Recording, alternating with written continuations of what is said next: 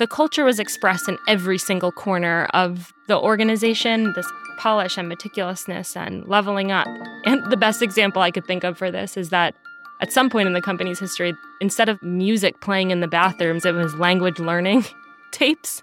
And it's kind of funny to think about. Like, I don't think anyone's going to learn a language in there however many minutes a day in the bathroom. But just the idea that the sound in the bathroom is a corner of the org to express yourself in, there's a lot there about just how meticulous and corners focused the company would be and how far of a length they would go to be intentional about things. Welcome to In Depth, a show that surfaces tactical advice founders and startup leaders need to grow their teams, companies, and themselves. I'm Brett Burson, a partner at First Round, and we're a venture capital firm that helps startups like Notion, Roblox, Uber, and Square tackle company building firsts. On the In-Depth podcast, we share weekly conversations with startup leaders that skip the talking points and go deeper into not just what to do, but how to do it. Learn more and subscribe today at firstround.com. For today's episode of In-Depth, I'm really excited to be joined by Bree Wolfson.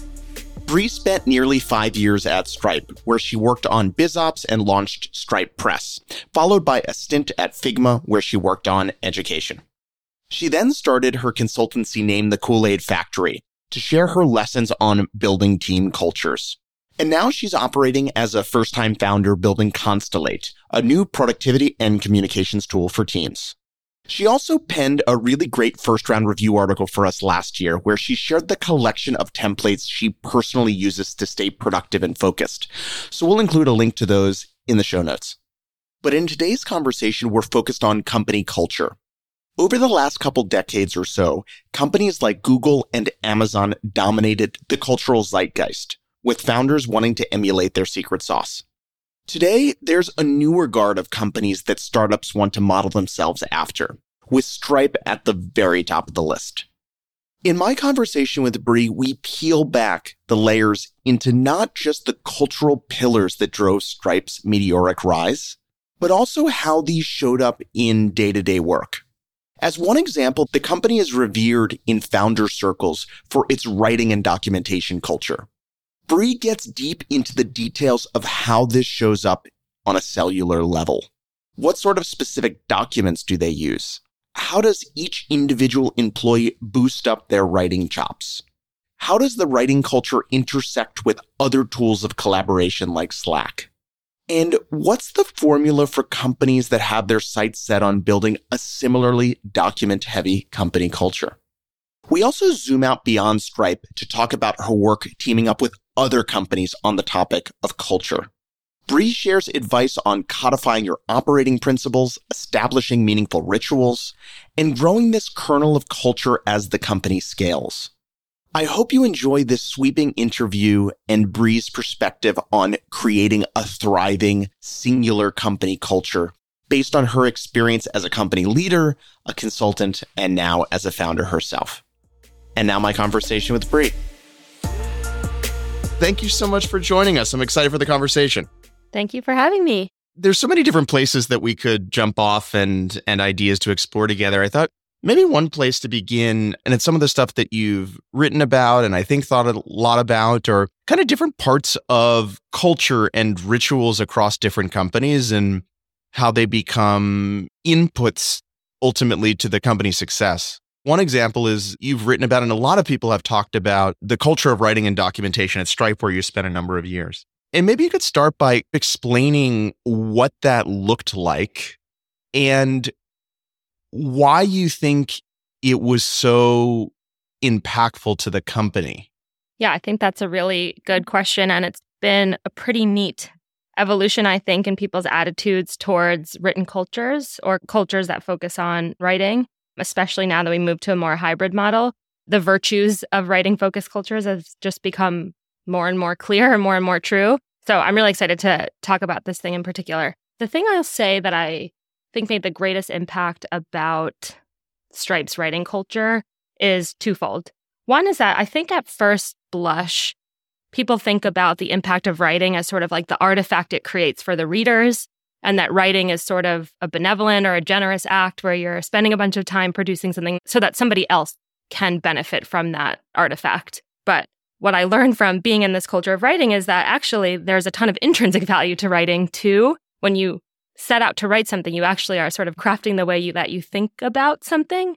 So it's really becomes like a path towards more rigorous thinking. So I think it just made us better thinkers as an organization and not just better communicators or cross-functional collaborators. Was that just emergent from the founders, or there was some intentionality behind it? Yeah, I think a good amount of this comes from the founders, just like any core cultural staple. And one thing I'll say about this is that John and Patrick are fantastic writers themselves. So they modeled this behavior a lot, and we all got to receive the benefits of it. I think the thing I miss the most about working at Stripe is Patrick's emails. And just before when we were ramping up to this, we were talking about what a wacky time this is. And I found myself sort of wondering what Patrick's been saying to the company about that. These writings and musings, they stuck with me. They stuck with a lot of us. So I think just feeling the virtues of writing helps. And also that they are prolific readers. They just read a ton. So you can trust that if someone writes something, they might just read what you have to say. When you kind of reverse engineer, let's take Patrick's writing inside the company, and as you articulated, it was really exceptionally good. How would you describe it to someone who hasn't read maybe a memo he's shared with the company or something else like that? Yeah. I think George Saunders has a nice little shtick about this, which is good writing is just you just want to read the next sentence. And I think it just is it's shorthand for it's compelling. It's interesting. It's full of juicy stuff. There's just a lot to latch onto there. To the point I was making before, like it reflects real interesting thought. It's not just a piece of writing. It does something else. And yeah, I was thinking about just in preparation for this, how I knew that Stripe was a writing-focused culture, sort of what gave me something to chew on when I got started. And I was thinking of my first day and just receiving this how we operate document. And I'd never received anything like this before at a company I worked at. I just went to my desk and got started. But we got this how to operate or our operating principles. And it had quotes from Tyler Cohen, and it had a story about Richard Feynman, and it taught me what a trapdoor decision was. I mean, I didn't know anything about these people or these frameworks, but I was totally hooked. I was learning. I was curious about these new characters. It sent me down sort of other rabbit holes. So yeah, I think these qualities of good writing it's just compelling. You know, if a friend of yours is working at your company or someone reaches out to you and says, I want to become a better writer, other than maybe just reading great things, what would you tell them to do? Write a lot. I think the thing that gets in the way of a lot of people writing is it's so uncomfortable to open up a document and see that cursor blinking at you like that. It's sort of just like an excruciating feeling of like, wow, this blank canvas is empty and I have to fill it with my ideas. And yeah, there's a real high barrier there to just get going.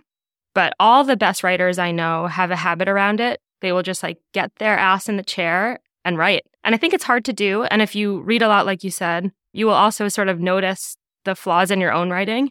So just spending a lot of time writing, reading, editing. There's that quote I like, I would have written you a shorter letter, but I didn't have the time. It's just kind of getting in there, getting the words on the page, and then editing your own stuff. Is that how you end up writing? Let's say, you're putting together a project proposal or something, a company, and you start by opening up a blank Google Doc or Notion Doc or whatever. What do you tend to do? Oh yeah, I just write and write and write. I very much think through my keyboard.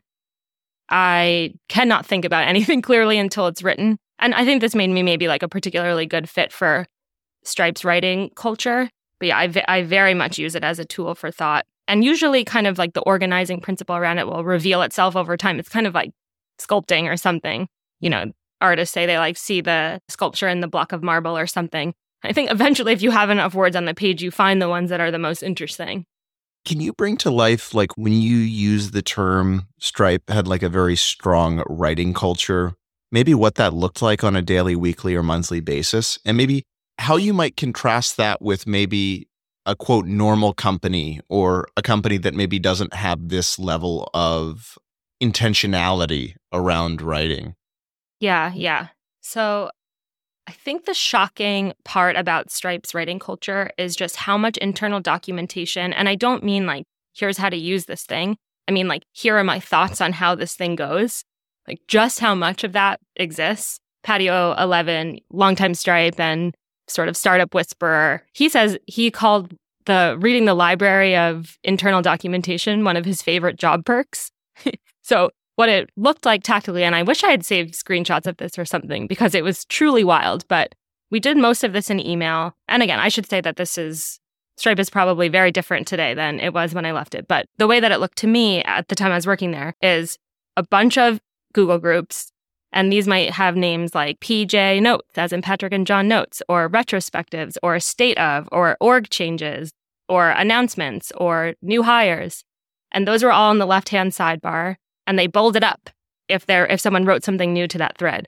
So I could click into the retrospectives Google group, and anyone at the company who had produced a retrospective about something they had worked on would be in there. So this really led to a ton of cross-functional, and people in distant parts of the org, I could just read about their musings on something. I think you would be surprised at the frequency of these kinds of documents. So when I said, you can click in to see if there's a new retrospective, there was always a new retrospective. Somebody was always writing up their learnings about something they had shipped. These were very high-frequency mechanisms. And I probably should have said this earlier when we were talking about the virtues of writing, is that at Stripe, the practitioners set the record for the company. It wasn't just managers reporting on what their teams were up to. It was the ICs who were doing the work, doing these really fantastic write-ups of what was actually going on. And it's completely democratic. Anyone can publish to any of these listservs, and they did it often because you kind of got org points for doing this stuff. And the better your doc, probably the more people who read it. So yeah, the frequency was very high. It's sort of related to any part of the business? Yeah, exactly. I think one way to think about this is paper trails versus a curation, where a paper trail might be just like, hey, these are notes from the meeting, or these are the actions that came out of this thread. And a curation is just, okay, I've done this body of work, and now I'm going to talk about it in a way that a cross-functional person who doesn't really have context on the details of this work stream might find interesting. So I had published into the company a state email when I was working on Stripe Press, and state emails have this quality of here's the state of the project. So I had published one of these into the company, and there was a section at the bottom with questions I was struggling with. And the particular question that was on my mind was, how should Stripe Press pay its authors? The traditional advance on royalties model didn't seem like quite the right fit for what we were up to, but I was kind of stuck on what was. So I just published this into the company, open question. And an engineer I had never met in an office across the country had previously worked at a record label. And he shared the model that they used to pay their artists at the record label. And that one was a lot closer to the one that we ended up working with. I would have never found that person without writing this email. But because I had sent this sort of tuning fork up to the company, he was able to find me. And it just created a very authentic, organic way to collaborate. This didn't show up in anybody's perf. He probably didn't report that he was doing this up in his weekly snippets or updates. It was just a true collaborative teammates helping each other moment. That's really helpful. And so you mentioned sort of state emails or documents, retrospective emails or documents. Could you walk through maybe 3, 5, 7 of the formats or things that tended to repeat themselves, or the templates that were used in some level of frequency? Yeah, I think probably the templates would be sort of not best described, but maybe distributed after something. But I think even just the insight to have a template is pretty helpful. The main canonical list that Stripe was shipped at, so just what did you ship lately? And shipped could encompass something that was user-facing or internal to the company. In fact, over time, it became shipped, unshipped. It was also things that you had kind of removed from the system as a way to prioritize the infrastructure work that the company was doing. And yeah, I think just the insight to have templates for these sorts of things to help guide the hand in writing this stuff, I think that's actually the most important thing. Every company needs to know a different thing or wants a different set of information to be reflected in these emails. So I don't know if the content is as interesting as just the idea to guide the hand in the content in the first place. With the shipped email, what would be the format of that? Or what's the format of a retrospective email or document? At Stripe, these were just prosed, but I've worked with companies to help them build these templates, and they truly do look different at every single one. But here, I actually have one that I give out to companies that I work with. So I'll reflect what ended up in the template for a shipped email if I was working with a company. So it's a summary of what happened. What did you do? How does it help the company? What shipped? What exists now that didn't before? Context and motivation. Why did the company want to do this work? Why was it prioritized? What other work set the stage? What should be different now?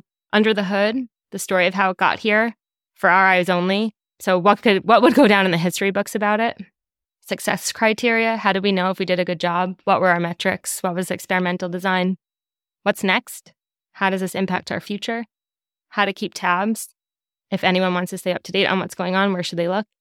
Asks if there are any for the readers or onlookers, and then thank yous to the people who contributed. And that was really helpful to kind of bring it to life. What about for when a project or work stream is getting kicked off? What's sort of the written collateral or formats that you've noticed are useful when you're getting something going? Yeah, I'm glad you brought off kickoffs because I actually think this is sort of overlooked in companies today. Things often don't seem very interesting when they're first getting started, but one, they are, and two, somebody might have an insight that could help you do a better job, and three, and I see this all the time, even for companies that are super tiny, which is excruciating to me, which is that two groups are working on the same thing. So anyway, I think just the kickoff in general is pretty overlooked, but I do have another template for this. So kickoff template, and again, this is like the one that I would deliver to clients when I was working on Kool-Aid Factory. So what is your experimental hypothesis? So what's the overview? What's the issue you're trying to solve? What questions are you trying to answer? What is your hypothesis? Why did you come to it? What's the baseline information this is based on? Other potential outcomes. So what could happen in the experiment? What would that teach you? Non-goals. What do you think is out of scope? Prior art. Has anything already been done in this domain? What worked or didn't work? Measuring the impact. What are the immediate and long-term metrics or goals you expect? What are the long-term outcomes you expect? And then maybe some stuff around experimental design. So who, variations and controls, who are you targeting, when and where, and then scope around the project team. So your timeline, your budget, your constraints, any blockers, any succession plans, and then things around the project team and communication. So who's the DRI, who's in the core working group, who are your stakeholders, who are your sponsors, what communication channels will you use, and if you need, what project principles might you want to keep in mind as you work or make decisions? What is being so involved in written cultures taught you about the role of context in allowing individuals to do great work? Yeah, that's a really good question. And I like it because it highlights an understanding that you don't always know exactly what inputs or exactly what information you might need in order to do a great job. You don't always know exactly the right doc to look at. You don't always know exactly the right person to go to, but you do want to set the conditions. And I sometimes I refer to this as like the primordial ooze or something, where it just like you have just like an ambient feeling of things. You have an ambient sense of how your users talk and like what words they use. And you don't need to go to a doc that's like, here's the lexicon of things that our users like to say. But just if you listen to them a lot, you'll just get a sense of how they talk about things. So I think this kind of context setting, sort of overall vibe of things, primordial, oozy, kind of looser stuff is often the stuff that produces the best ideas. And it allows you to make connections across seemingly disparate ideas. How does that map to the fact that, even if you're at a relatively small company, call it 50 to 100 people, there might be more things than you could possibly read or consume in any given day. And you kind of have to pick and choose. And one of the things that I've noticed, and I think it builds on some of the things that you were sharing, is that there's a tremendous amount of value in context that at times seems completely unrelated to someone's job. And when a lot of people think about context, I think they think about it in a given role or function, and they think about it very narrowly. And there's this tremendous upside that you get when there's this kind of amazing amount of cross-pollination, and there's context that seemingly is unrelated to someone's job that ultimately allows them to do a better job. And you could come up with a zillion examples, but it might be a product manager that has access and understands what the actual P&L of the business is. And like, well, this person's just doing this feature over here. It doesn't matter. But there's this magical thing that happens when someone is exposed to this context, maybe in some other pocket of the business. The challenge is that from how do you disseminate information? How does someone even choose what to consume given that certainly when you get into the hundreds of people, there's probably not even enough hours in the day if you wanted to spend all of your time trying to consume this stuff. Do you have any thoughts on like how does stuff get organized or how does stuff get routed other than maybe just letting the end user decide whatever they want? One is that like this information overload is a total thing. It's a total experience that a lot of employees have, a lot of leaders have. And I think just humans are like pretty good at this. You're pretty good at figuring out what's interesting to you over time. And where I think the company sort of architecture comes into play here is what Slack channels do you have? Is there a retrospectives one? If not, the retrospectives will probably get stuck within team channels. So if you're the company leader and you want to see all the retrospectives, you'd have to follow every single team and keep kind of checking and scrolling to make sure there's nothing interesting in each of these channels. But if you pull this out and have the retrospectives channel, folks can cross-post or it kind of sets the stage for more of this kind of thinking. So I actually think like this master architect role of the Slack channels and communication norms can help a lot with this. And one counterintuitive thing that I've encountered with the companies I work with through Kool-Aid is the intuitive antidote to information overload is to just distill, have fewer channels. But actually, I advocate for having a lot more channels. That way they can stay more narrowly focused and folks can kind of set their permission accordingly. I will say this takes a ton of work in gardening. And it's really hard to be effective at it. And it's really hard to evolve this stuff in the right ways. And this is where I think the templates you were talking about help too. But it's a hard problem, but it's one worth solving and worth thinking a lot about. Because like you said, working with the right context and the right insight and the right cross-company ideas and global optimization, like that is the recipe for the best work. So figuring out a way to incentivize it or to make it easier for folks to do that is super important. Are there some examples of the way that you've set up Slack with either clients of yours or your own company or at Stripe that maybe is tangible that obviously I think the answer to like what is the ideal architecture that you're getting at is it depends on so many different things. Yeah. But like, are there examples of like most companies would benefit from configuring Slack or Notion or something in this way or experimenting with this channel or organizing in this way that might be useful for others? So I think the set of channels or spaces that's often overlooked in this master architect's design is the ones about this curation layer that we talked about, the retrospectives, the state emails, the shipped emails. It's obvious to organize the communication channels around working groups. It's less obvious to set them up around these curation layers.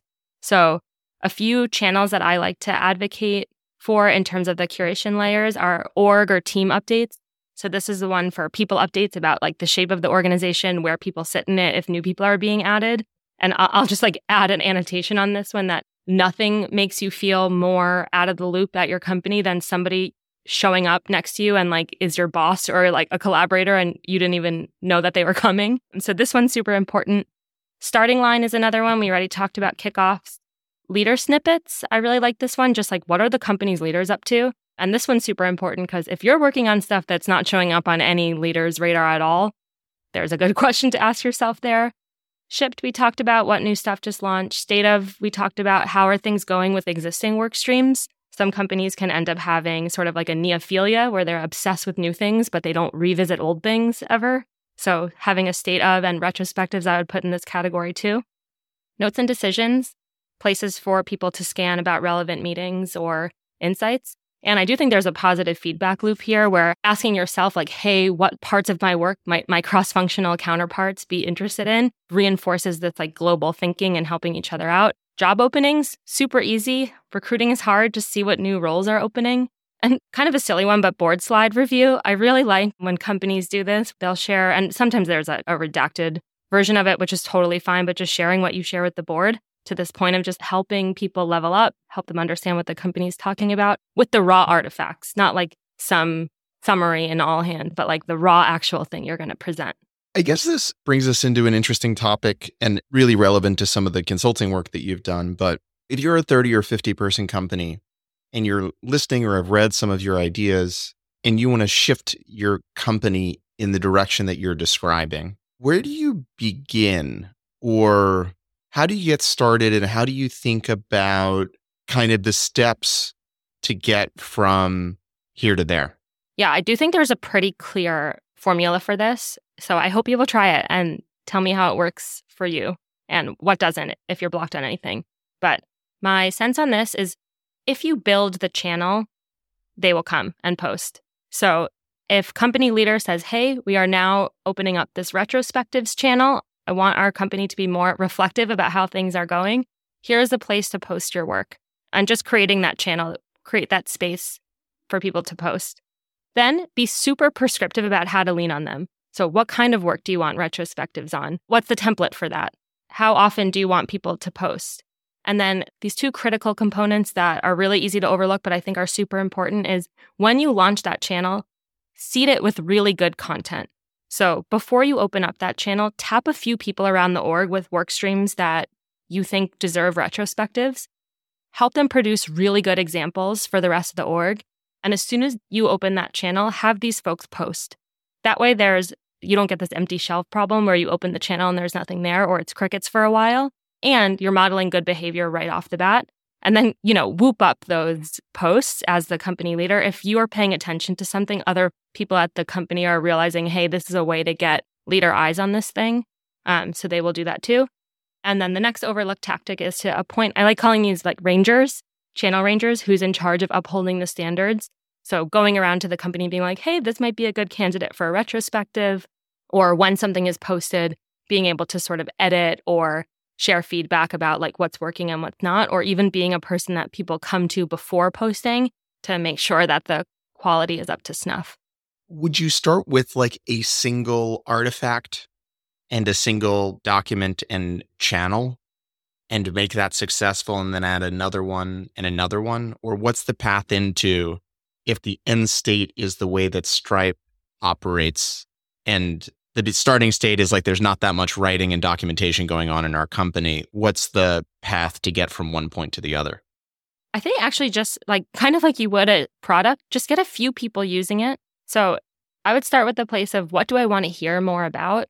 So I keep using retrospectives because I know that companies like sort of becoming more reflective about their own systems and processes. And that's a great way to kind of learn from yourself and what's going on.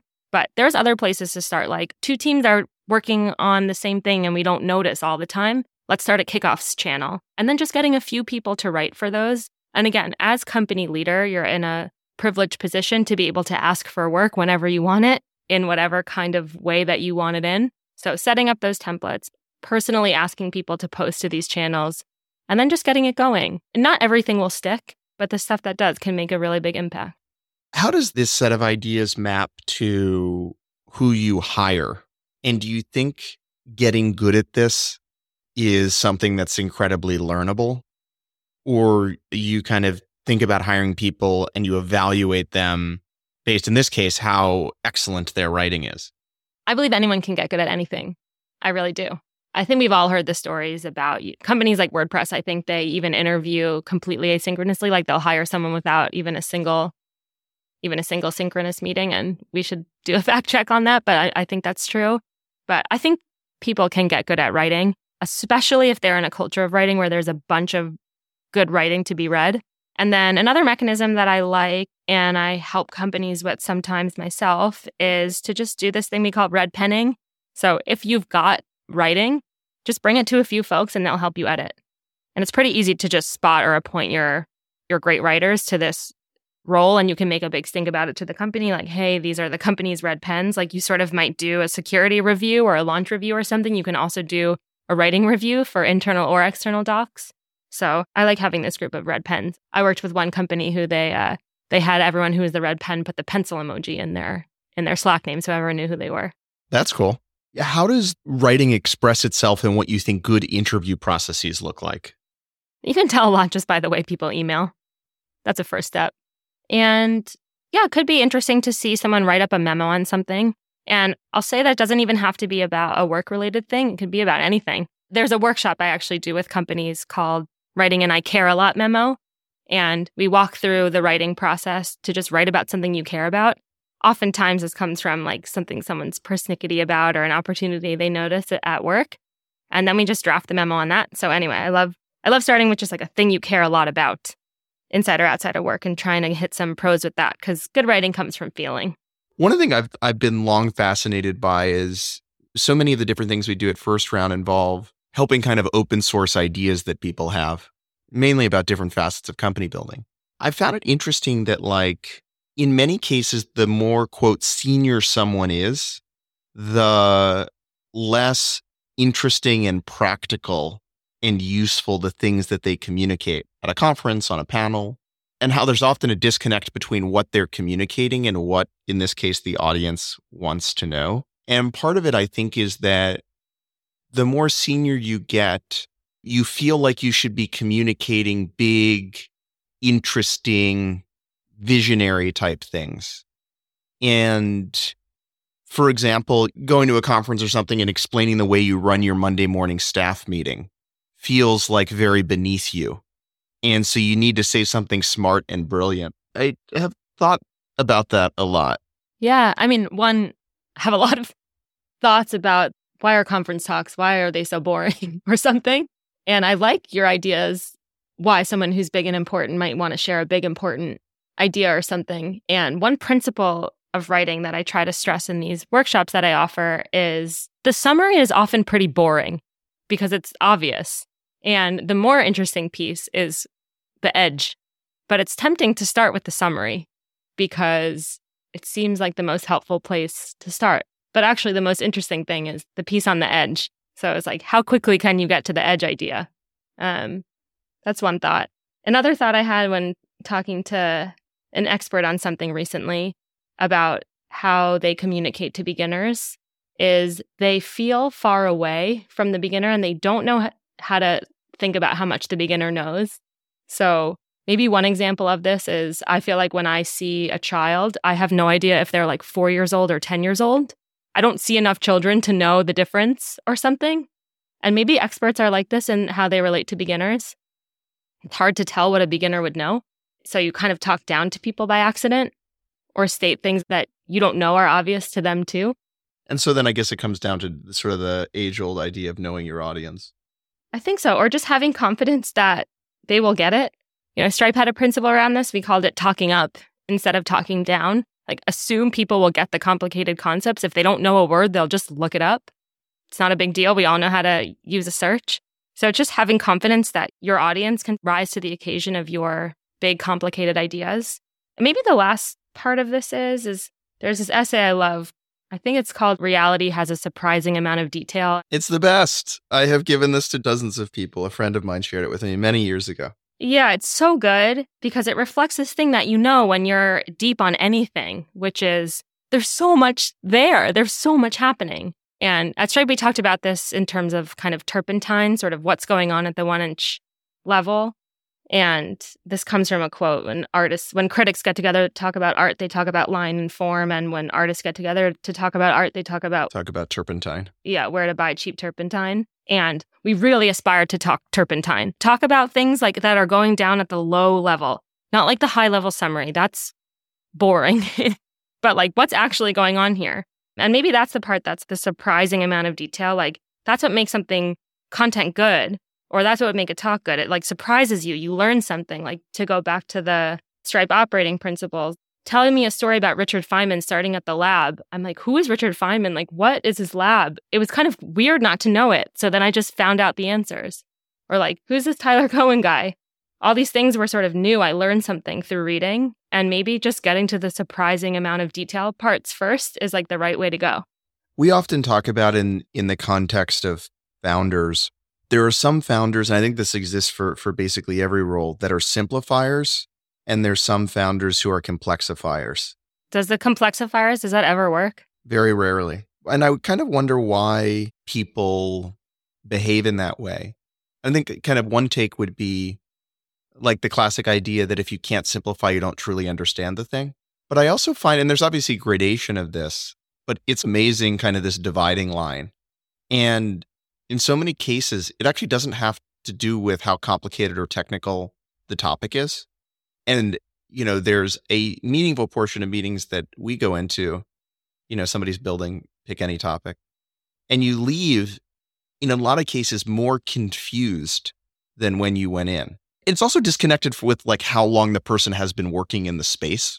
And there are people that would be considered expert, I think, that you still leave and you're more confused. I don't know. Anything come to mind when you think about that? Yeah, a lot comes to mind. Maybe the first thing is this talking up thing, where it could kind of be a status game to be like, I know so much about this thing. Someone like you would never understand it because I'm so deep and I know everything about it and I can articulate all the crannies and all the complexities. And someone like you who's not an expert like me would never understand. So there's kind of a status game associated with confusing someone or something. That part is resonant to me. And I've encountered this a bunch, and I always just want to say, well, try me. Explain something hard. Maybe I'll get it. Maybe I won't. I don't know. But I feel this on the other side of things. As like a curious person that likes to encounter experts, I feel I'm in over my head a lot.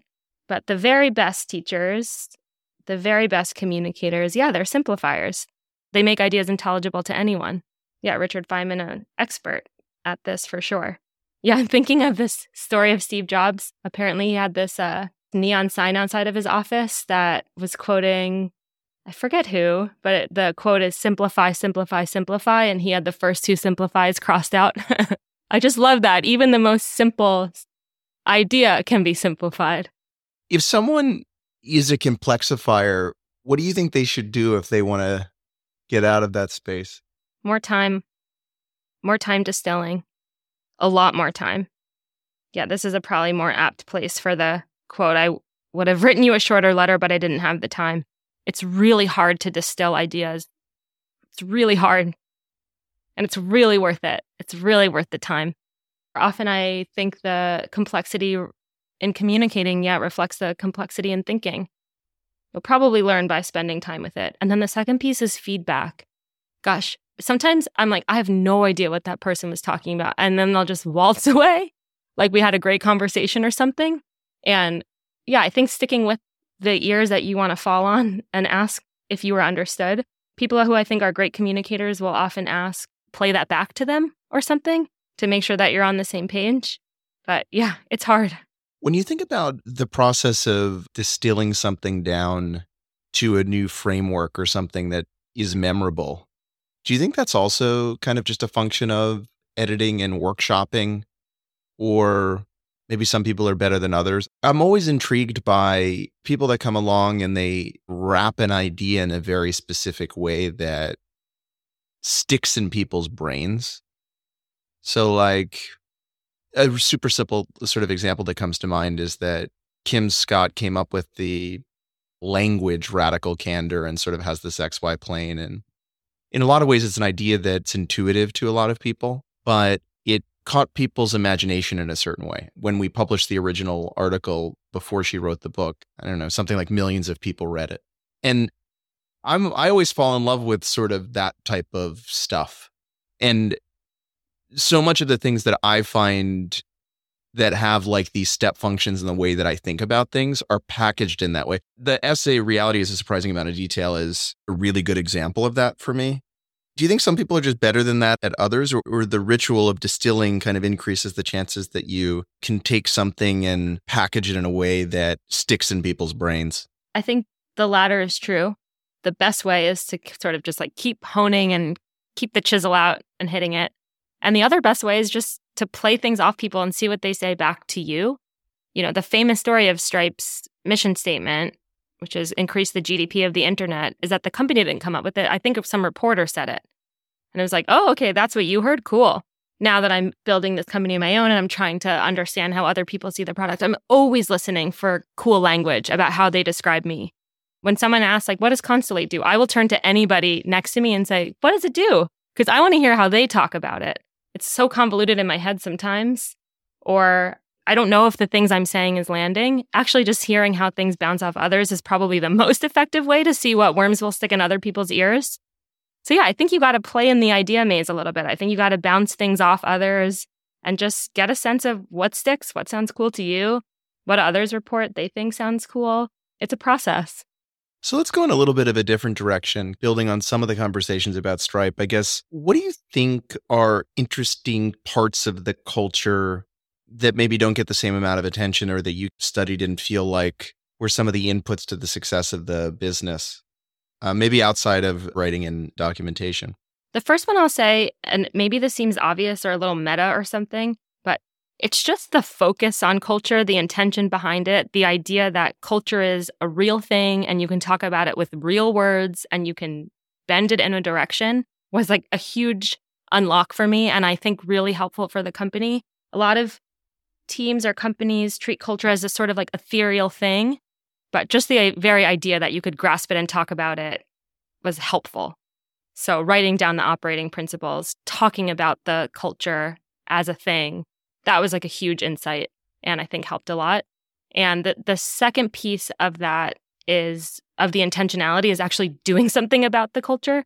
So the culture was expressed in every single corner of the organization, this like polish and meticulousness and leveling up. And the best example I could think of for this is that at some point in the company's history, instead of like music playing in the bathrooms, it was language learning tapes. And it's kind of funny to think about. Like, I don't think anyone's going to learn a language in there however many minutes a day in the bathroom. But just the idea that like, the sound in the bathroom is like a corner of the org to express yourself in is just, there's a lot there.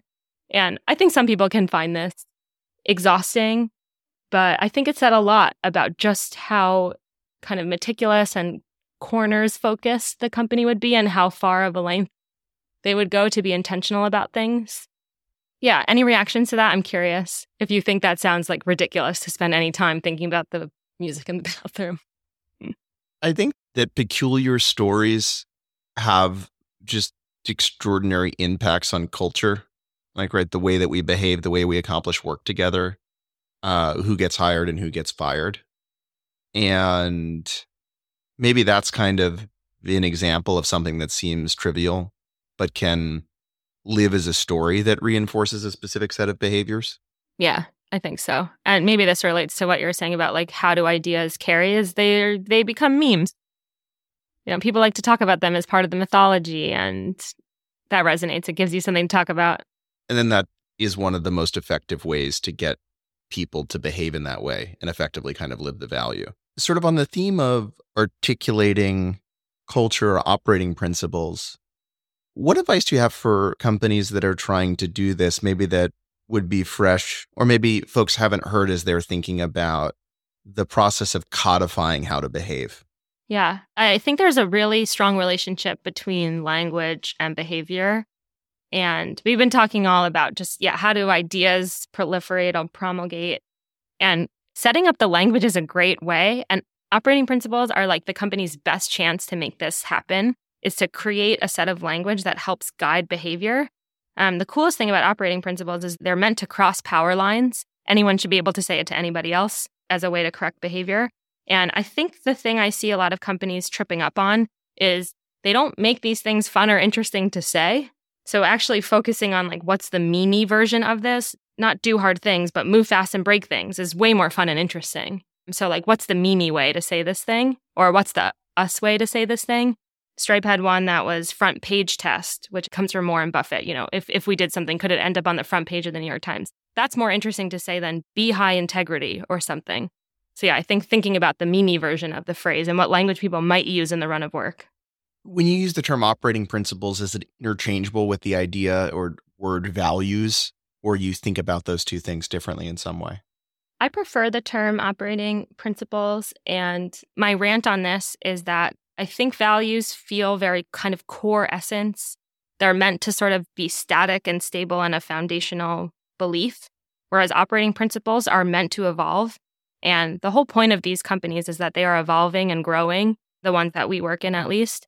And having principles that can change as the needs of the company and the business and the team changes is super important. So move fast and break things is a great example. Made a lot of sense for Facebook or for Meta in the early days. Didn't make as much sense in the later days. I think they actually changed it to move fast with stable infrastructure or something. But operating principles, it gives permission for them to change.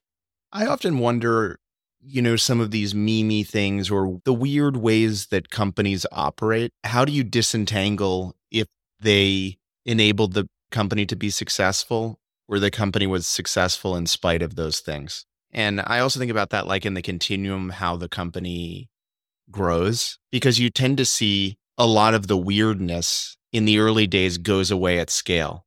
So like the classic example would be, well, we have no managers. And Google was famous for this, right? They had, an eng manager that would have 100 direct reports, for example. And then the company grows and grows, and you kind of converge on these, models that have probably been around since Drucker before. And then you start to say, okay, well, take the Google example, or maybe Stripe was famous for no product managers for a very long time, I think. And then you're like, maybe Google was successful in spite of having 100 engineers report to an engineer. But because it also is very memey, then you see a bunch of other companies sort of adopt that thing that may have actually inhibited the company from being successful.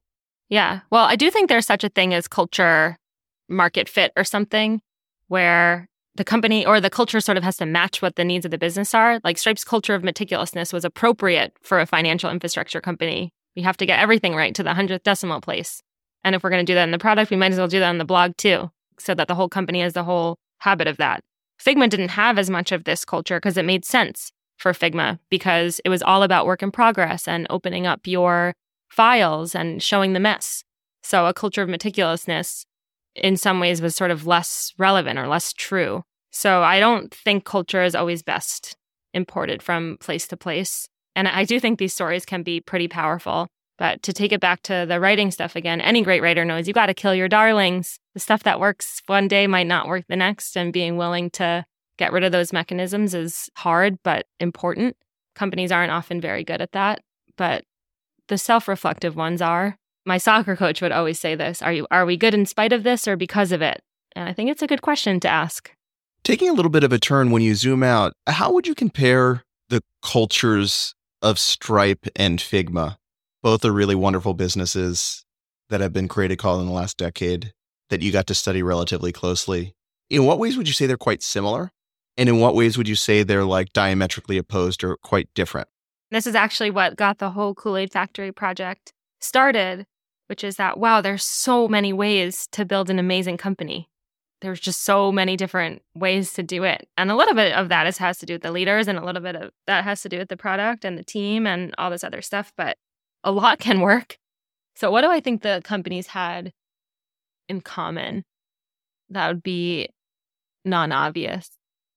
Maybe it's just like people that really cared a lot, just really cared, just wanted to do a great job. We're just obsessed with making it work. That was a quality of both places at both Figma and Stripe. If you were to just sit at the lunchroom with anyone, you would just go on and on and on about what's going on at work, which is awesome. People were really deep on stuff. They really felt it. And what was different? Figma was very silly. It was zany and wacky and colorful and bold. And Stripe is pretty earnest, serious. And again, I think this has a lot to do with the kinds of products they're building. But that part felt really different. Both have their own virtues. One thing you said is super interesting is this idea of there's just a bunch of people at the company that care a lot. What does a company do in the early days, in the dozens and the first few hundred employees, to create like a lot of care density?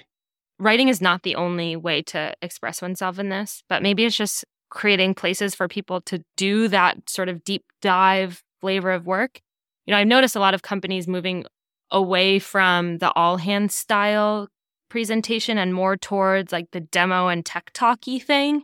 And maybe this has to do with that, where it's just, hey, come and show us what you do. Like, what are you getting into right now?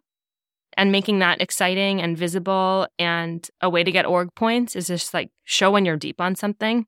If you can talk for 20 minutes about something nonstop, I think you probably care a lot about it. So the company's saying, hey, come and talk about this thing for 20 minutes nonstop, or like host a lunch and learn on this, do a tech talk on it, write a doc, and I'm gonna re-forward it to the company as the company leader and be like, this is an example of amazing stuff. Maybe it's just allowing space for the details and the weird corners and crannies of the work. Whereas like we were saying before, a lot of sort of the cross-functional stuff often, or like the high-level stuff often goes to the summary place, the high-level place, the not too much detail place, but instead allowing people in the corners of the organizations room on the company stage for the really deep stuff. And maybe this is where the talking up comes to, is like, it's okay if not everyone will understand the math that went into it, or not everyone will know all the technical terms. but just like wax and wax and wax and go on about it. And we're going to listen. I guess it kind of makes me think about the role of narrative and rituals inside of a company relative to the people that you attract and hire. And like, how do those two things fit together? One thing that I've been thinking a lot about is, are missions in Tyler parlance overrated or underrated? I think care is a really interesting topic, and most people don't really explore it. I just think if you have a bunch of people that care more about the thing that you're doing, or the company or the customer or whatever, the upside there is kind of unbelievable. And I wonder if people, maybe if you look at the first 250 people at Stripe, a lot of people, yeah, they like the idea of increasing GDP of the internet, but maybe there's all sorts of other stuff going on that got them to care, that they could be selling all sorts of stuff. An under-discussed thing about Stripe is, how do you get people to care about payments, especially a bunch of smart people? And Patrick has a good shtick about this. I think maybe Keith Rabois is interviewing him, and he says that they didn't look for people with passion about payments out of the gates, because who comes out the womb caring about payments this much? But instead was sort of drawn to a hard technical problem. And Patrick just talks about sort of falling in love with payments over time for this reason. But he didn't come to it interested in payments. Like, he backed into it through another way. And working for a company that has a compelling mission statement, that's a good way to recruit. But it's easy to forget about the mission statement when you're just clickety-clacking on your laptop. It's not always at the forefront. So I don't know if passionate about the specific mission is the vector. But yeah, I think this capacity to care, there's something there. And I also have a sense, or in my experience, caring is contagious. If they care about things in one area of their life, they're prone to caring about things in others. So people who, I guess is described as like a twinkle in the eye or something. If someone can get it one place, they can probably get it somewhere else. So maybe that's a good way in. Just like, what do you care a whole heap about? I strongly agree with the caring is contagious, and lack of caring is contagious. And a lovely place to end. Thanks so much for joining us in this sprawling conversation. Sprawling and wandering conversation. Hopefully there were some little tidbits that might be useful to others, but this was really fun. Thank you, Brett.